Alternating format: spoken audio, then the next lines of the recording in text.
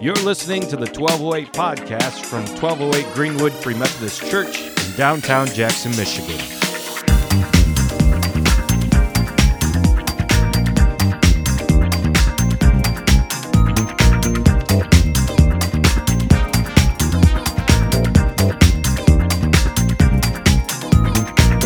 Oh, happy Palm Sunday to you. We're doing things a little out of order with tradition, which is not super uncommon here at 1208.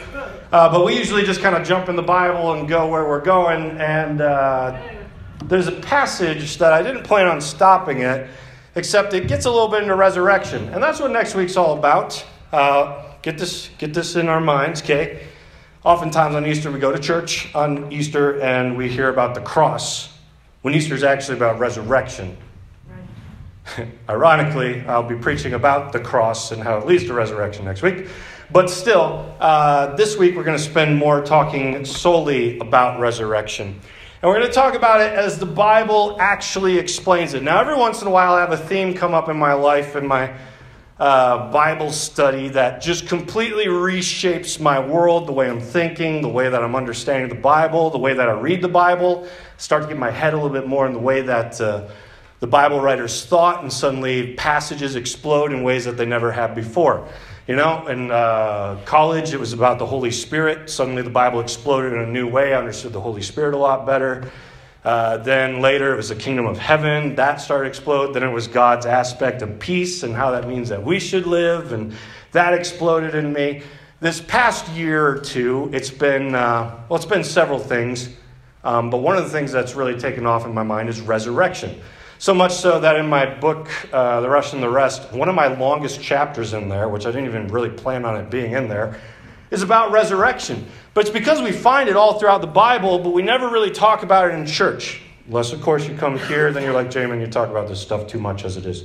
Cool, all right. It might be a re-crash course for a lot of you, but it's the Easter season, and it's good to look deep into this idea because the Bible truly understood resurrection from Old Testament to New Testament to be an important place in which we're headed, so much so that Paul actually was like, look, if there's no resurrection, to paraphrase Paul, he's like, we're screwed, okay? I don't know if that's the Message version or something, but more or less, that's just like Paul's like, if there's no resurrection, this whole thing's just pointless, and people should pity the Christians because we don't know what we're doing. And yet, in churches a lot today, we don't know what resurrection really is. Here's what we think it is, though. Here's what we've been taught that it is. It's dying and going to be to heaven with God in a spiritual plane of existence, streets of gold, all this stuff, you know. That's the kind of message that we flock to. It's the kind of message that we push nonstop. But believe it or not, that is not what resurrection is. That is actually a phase along the line of resurrection, but it is not resurrection. It's not in any way the definition of resurrection. So this is going to change. If it's new to you, it'll change the way that you see the Bible. It'll change the way that you see the end of where God is taking us. And once you understand the end of where God's taking us, it starts to change your whole life as to where you're going, right? Because if the end starts to change, and it's not just I die and go to heaven and the earth doesn't matter, it's just going to blow up. Well, suddenly, if that's not the case, then everything about where you're headed changes. Your mission changes, your trajectory changes, and it affects everything. So when I was writing this, I realized this message was going to be super boring because I just had way too many Bible passages. So here's the deal. I'm going to leave it on you. If you want to learn more about these Bible passages, you will see them referenced on the screen. Write them down. You can go look at them later. Otherwise, I'm going to give you the Cliff Notes version of it. Okay? So just like, I'm going to give you the bullet points of what resurrection is in the Bible. So here's how we're going to get into it, though, since we're in Matthew. Matthew 14, 1 through 12 is the story of John the Baptist being beheaded. And here's how it goes. So Jesus is out doing ministry. We've seen that already all throughout the last 13 chapters. And then we just suddenly have like a scene change. If we were watching this as a movie, scene change over to another story going on with John the Baptist. At that time, Herod, the tetrarch, heard about the fame of Jesus, and he said to his servants, "This is John the Baptist. He has been raised from the dead. That is why his miraculous powers are at work in him." For Herod had seized John and bound him and put him in prison for the sake of Herodias, his brother Philip's wife, because John had been saying to him, "It's not lawful for you to have her." And though he wanted to put him to death, he feared the people, because they held him to be a prophet. But when Herod's birthday came, the daughter of Herodias danced before the company and pleased Herod, so that he promised with an oath to give her whatever she might ask. Prompted by her mother, she said, "Give me the head of John the Baptist here on a platter." I don't want to meet that child. And the king was sorry, but because of his oath and his guests, he commanded it to be given. He sent and had John beheaded in the prison, and his head was brought on a platter and given to the girl, and she brought it to her mother. And his disciples came and took the body and buried it, and they went and told Jesus. All right, so let's just revisit the passage. John the Baptist, this great prophet, so much so that Jesus actually talks about John. He says, "Born of women, there has been no one greater than John the Baptist," which is a weird expression to make. But nonetheless, that's how great that Jesus saw John the Baptist. And now, John has been taken prisoner by a politician because John was telling the politician, "You're not really living the way that God would have you live, and you need to stop this. You're sleeping around with your brother's wife. That's not cool." And he doesn't like that, so he gets John thrown in prison, but he's afraid to kill John because everyone knows he's a prophet, this great prophet. He's scared of him, right? And you don't just kill great prophets. But then his niece, right, comes along and begins to do probably what is some kind of sexy dance for him. Awkward, but that would have been kind of the culture at the time. And he's so happy with this dance that he's like, "I'll give you anything, whatever you want." She's like, "All right, Mom wants you to kill John the Baptist." So that's what he does because he feels like he has to live up to that. But remember, Herod, I have the right person? The tetrarch. The politician is mad. He's scared because he just killed this great prophet that he was scared to kill because everybody knew that this guy was a great prophet. So now he lets his fear get a hold of him, and here's the assumption, the crazy assumption that this guy jumps to. The politician's like, "I killed that guy, and I just heard rumors of some other guy named Jesus doing miracles. And this is just reaching my ears. That guy, oh man, I remember I gave the body to his disciples, and they took John the Baptist and buried him. They must have not buried him. His head must have just miraculously come back on, and he's been resurrected. And John the Baptist is now walking around as this guy named Jesus, and he's walking in this resurrected body with power, and he's coming for me." This is the kind of fear that's probably going through Herod's mind. It sounds crazy, but the Pharisees at the time were teaching about this idea of resurrection, that we would all one day come back to life. Now, we don't understand, we don't have any records of that resurrected body having powers, but Herod, obviously, his fears got the best of him, and he's like, "That guy I killed just came back to life, and now he's doing crazy things, and he's probably coming for me." So this is what's going through his mind, that John the Baptist has been resurrected. So that just puts us in a weird place, because that's not usually our assumption, right? Someone dies, and then we hear of someone else walking in power. We're not like, that's that guy I killed, walking around in a new body. So we need to get into their mind. What are they thinking of? What is resurrection? I'm going to look through the Bible and just give you some pointers that we see. Resurrection in Jesus' teaching, first off. In resurrection, in this new world, this new life, this new body that you put on, this resurrected body that this politician thought that John the Baptist put on, Jesus says when we put that body on, there will be no more marriage, and therefore there will be no more sex. Now, I don't know if that means there's no more genitals or just nobody uses their genitals. I don't know how that works, right? All I know is that in this resurrected body, Jesus is like, life is so different that in the resurrected world, things don't carry over. He's actually talking to some people at the time who are like, "Hey, this woman was married to 7 people. So in the resurrected life, which one is she actually married to? Or is she married to all 7? And Jesus is like, "You're not even thinking straight. Resurrection isn't just this life carried over into the new life. Resurrection, when you put on the new body, that's completely different. It doesn't operate in the same way. There's not even need anymore for things like sex and things like that. One of the most basic ways that everybody is prone to working in some way, right? On top of that, Jesus says that this new body, this resurrected body, it can't die. It lives on forever. So he's continuing to give us these ideas as to what resurrection looks like. He also tells us that when we put on that body, we'll be equal to the angels. Now that sounds a bit startling, right? So much so that I've actually been in a lot of churches where people are trying to like water down those kind of passages. Like, well, that's not really what they mean. We're just lowly humans.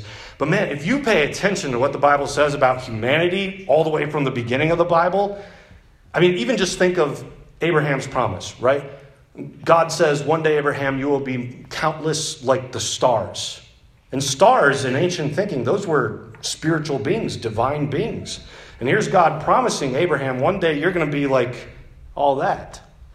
And you see that all the way through the Bible, and we'll continue to see it. But Jesus tells us right here, the resurrected body puts you on par with spiritual beings. The angels that rule in the heavenlies, that image God in the heavenlies, just like we image God on the earth, you're going to be on par, same level with them in this new body. He goes on. He tells us that we will become sons of God. Now, if you've been listening to my teaching over the last few years, that will really pop at you. Sons of God. Not only are you on equal level with the spiritual beings, with angels, but the sons of God. You guys know what the sons of God are? They're the ones who were given power to reign over the nations. They are the little g gods of the rest of the world throughout the Bible. God comes along and he's like, you're going to be on par with the angels. And Jesus is like, you're going to be on par with the other powers and authorities in heaven who have been delegated authority to rule over the other nations. That is how much Jesus explodes what a resurrected human looks like. They're far up the power chain. On top of that, Jesus shows us that the Pharisees were right. Okay? So right now he's duking it out with Sadducees and he's telling them, you don't understand what resurrection looks like. But the Pharisees were the ones who believed in resurrection. Sadducees were like, they were very scientific in their thinking. The Sadducees were like, there's no spirits, there's no angels, we don't have spirits, it's nothing like that. We're earth, we die, it's done, it's over, right? That's a lot of teaching that's going around today. That's not new, believe it or not. That's religious thinking from the Sadducees. But the Pharisees were teaching, no, we actually think that there is a spirit, there are angels, and we think that one day God might raise us from the dead. We've been reading the Bible, and it looks like there's some slim chances in some passages saying we might come back to life, and we're hopeful for that to be the case. And Jesus, when he talks about resurrection, he therefore shows the Pharisees are right. They're right. It actually is a thing. And then Jesus goes one more step and he starts telling his disciples that he's going to be resurrected. Right? He starts telling them while they're walking, guys, look, I'm going to die. Okay? And Peter's like, far be it from you, Lord. And Jesus is like, get behind me, Satan. Right? Jesus is trying to get straight to it. You guys need to understand, I'm going to die, but in 3 days I'm going to be resurrected. He told them ahead of time. They still didn't get that. And you see them doubting all the way to literally, they see Jesus in the flesh. He's been resurrected, and the Bible says, and they worshipped him, though some doubted. Right? So even in Jesus' resurrected stage, which he prophesied was coming, the disciples still didn't get it. And resurrection is that far beyond a lot of our minds. We're like, it just sounds too good or too crazy to be true. All right, so that's resurrection in Jesus' teaching. Here's resurrection in Jesus' life. Once Jesus is resurrected, okay, so this Friday is Good Friday, where we remember that Jesus died on a cross for us, right? But then Sunday is Easter, where he's resurrected again. On Sunday, after Jesus is resurrected, he walks around town and runs into his disciples. So Jesus is now in this resurrected body he's been talking about, okay? This isn't just Jesus, he's been raised back from life. This is Jesus, he's been resurrected. He's put on that resurrected body so the disciples can be like, now we really know it's real. Now we know resurrection's not just made up because Jesus is wearing that body right now and we've seen it. So how does Jesus' resurrected body work? In some pretty crazy ways. Jesus does so many weird things throughout the Bible that it doesn't faze us what he does when he's resurrected. But if you pay attention to what he does when he's resurrected, he's really doing crazy stuff, right? Stuff that he should by no means be able to do and just seems extreme. In one case, actually 3 cases, he's not recognized. Mary sees him first and she looks right at him and she thinks that he's just the gardener of the area. Which means that somehow Jesus has masked his body, it seems.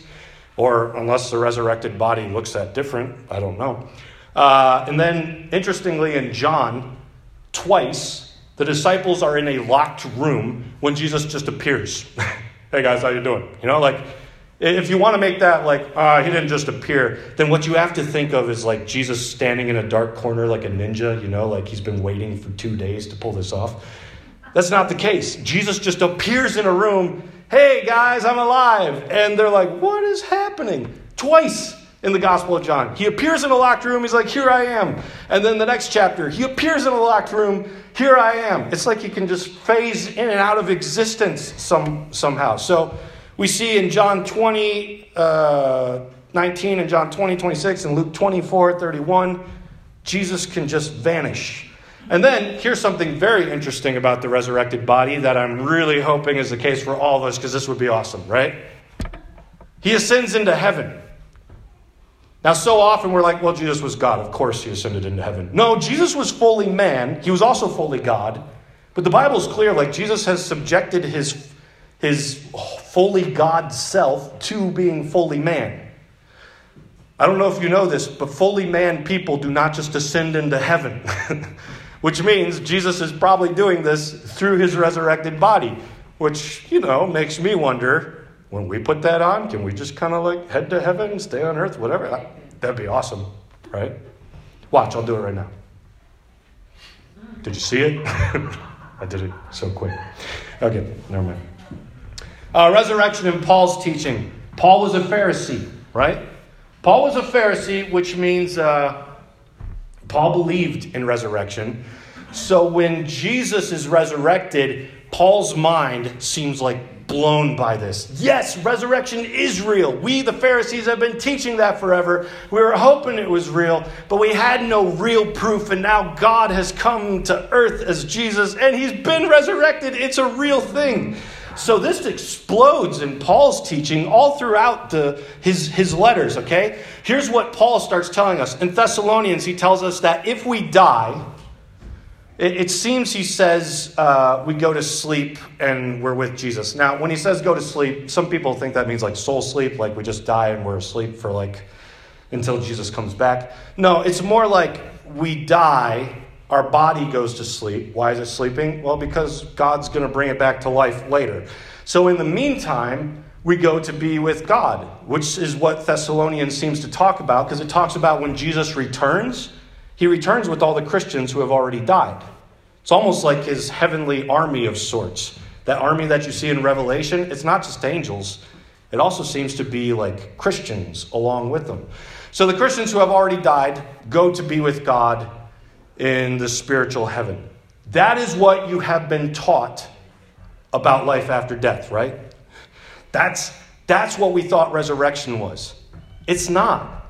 Paul says that that's like the in-between between now and the resurrection, is if we die before Jesus comes back, we just go to be with him.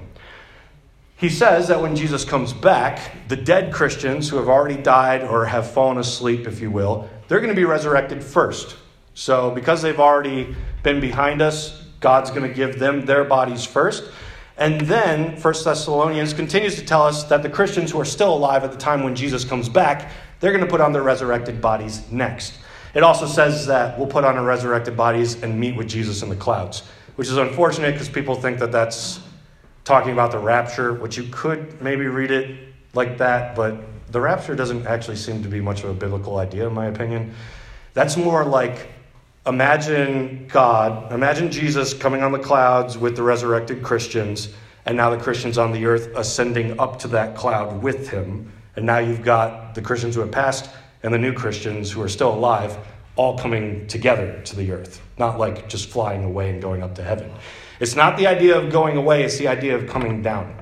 Okay, so Paul goes on. He tells us that Christianity basically falls apart if there's no such thing as resurrection, and he talks about that passionately. He tells us that the resurrected body will be imperishable. You can't hurt it. You can't afflict it. It lives on. It's a glorious body. Glory is always this thing that seems to get attached to God, right? So we're kind of putting on his glory. And then it will be a powerful body. So Herod, who's afraid that he's killed John the Baptist, now he's returned in a powerful resurrected body. Guess what? He actually ended up being right. Paul tells us it'll be a powerful body. Paul tells us it'll be a spiritual body, which again, another unfortunate translation. We think that means, therefore, we're in a spiritual plane of existence, right? But he means like spiritual as in like fully Holy Spirit led, okay? The physical body that we once had is now merged with Jesus in this physical state, or spiritual state. And it'll be an immortal body. It can't die. It lives on forever. Paul keeps going on. He says it's going to be a body like Jesus' body. So when you look at the body that Jesus is walking in after Easter, that's what Paul sees us looking like as well. The Bible goes on to tell us that we start to become to look like Jesus in all kinds of ways. Romans says we're conformed to his image. 1 John says we shall be like him. 2 Corinthians says we're going from glory to glory. It keeps getting better. Starting right now, as a Christian, you get saved. That's a certain level of glory. Then you become more sanctified. You start growing. You start growing the fruit of the Spirit. You become going glory to glory until finally you reach that ultimate glory of the resurrected body where you've been completely made like Jesus. We go from glory to glory. The resurrection is ahead of us. We're moving forward in glory. 2 Peter tells us we will partake in the divine nature. 2 Peter also tells us that as we become like Jesus, we escape corruption and sin. And he tells us that we'll grow in character starting right now. And then finally, we get to the end of the Bible, right? Because we think resurrection's at the end. That's when the whole thing comes to like its full climax. And so we expect to see that in Revelation. Surprisingly, Revelation doesn't talk about resurrection much until, of course, it gets to the very end. And then here's what we see, something very interesting. Another thing rarely taught. There's two resurrections, okay? So first, there's a resurrection that seems to be for some particular Christians who have been martyred. Specifically, they've been beheaded for Jesus. It's possible that means like all Christians who have already died before that point, or it could mean that the first resurrection is like some specific Christian leaders. But then there's a second resurrection. So any Christians who are left would be in this. But here's what's interesting. The second resurrection is for all of humanity. In other words, no one escapes the resurrection. All humans, according to the Bible, will one day be resurrected into this new state. But here's what happens after that. The books of judgment are open. So there's these books that record all the sins of people. And then there's one other book called the Book of Life. If your name's in the Book of Life, therefore you've been following Jesus, he is your king, your master, then you get into heaven. If not, then this new resurrected body, the new resurrected body has two destinations. Everyone gets resurrected, but some are going to be sent into heaven, and then the others, which Jesus talks about quite a bit in the Gospels, will be sent into the lake of fire. So we see like resurrection is even important from a missional standpoint. God doesn't want anyone to go to the lake of fire. If you read Revelation time and time again, it's not him just like wanting to pour out vengeance. It's him saying, come on, get saved, come to me. And people say, no, we hate you, we don't want you. And that's the kind of way that it's phrased, that people headed to the lake of fire are the ones who are like, no, we don't want to have anything to do with you. But God opens up the Book of Life and he's like, look, get your name in this, because one day everyone will be resurrected, and that resurrected body gets assigned to the kingdom of heaven or to the kingdom of hell. And given what we've learned about the resurrected body today, we can imagine being thrown in a lake of fire with something like a resurrected body. That's not going to be pleasant. And then Revelation wraps up with heaven fully established, not in the sky, but on the earth. Okay? And that is like the fullness of the resurrected life, heaven on earth, God's presence here on the earth with new resurrected bodies, living out in a completely different way that doesn't look like the old way, a new Eden that's even more glorious than the old Eden, a new Jerusalem that's even more glorious than the old Jerusalem. This is the story of resurrection that the Bible tells us all throughout, specifically today, the New Testament. And when all we think about Easter is the cross, we miss all of this. When all we think about Easter is, oh yeah, Jesus was raised and one day I'll die and go to heaven, we miss all of this. this should change your trajectory. It should start to help you see, like, there's a lot to resurrection. There's a lot to where God wants to take us. There is an invitation that he is giving us right now at 1208 Greenwood, in every church, every Christian. I want more people in the resurrection, not in the lake of fire, but in the kingdom of heaven. So get out there, tell them about me. Let them know I love them. It's not that God wants to smite people or hurt people. It's not that God wants anyone to go to the lake of fire. Not at all. But you have to understand, like, a part of God's love is judgment. All throughout Revelation, you have Christians saying time and time again, God, when are you going to avenge us? We know we can't take vengeance.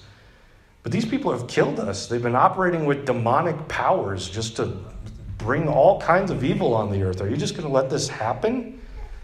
Look at all the people they're afflicting, not even just us. Look at everything they're doing. And if God's truly love, and at some point, you also have to deal with evil. So, God leaves us now in this place. I know I stated over and over again. 2 Peter tells us that he's waiting to come back because he wants more to be saved. And so our attention really needs to be on our neighborhood. Where you work, where you live, where you play. Showing them who Jesus is and inviting them into this new life that God's calling us all into. Not just that they might one day die and spiritually fly away to heaven, but that they might be present when the new heaven comes down to earth and God's kingdom is fully established in the way that he wanted it to be in the beginning. And where we seem to no longer deal with sin and death or anything like that, because all that's been done away with. You still have free will. But imagine this, such a good image. Imagine still having free will, but looking so much like Jesus that you no longer want to sin with your free will. As though you already passed that test. It's good, right? So we're going to enter into worship. And during this time, just bring all that before God. And there's a lot of questions people could ask, especially when you get on the topic of hell, you know? Especially when you get on the topic of resurrection. And there's more I could say and even more that I'd like to say, but I've been talking too long as it is.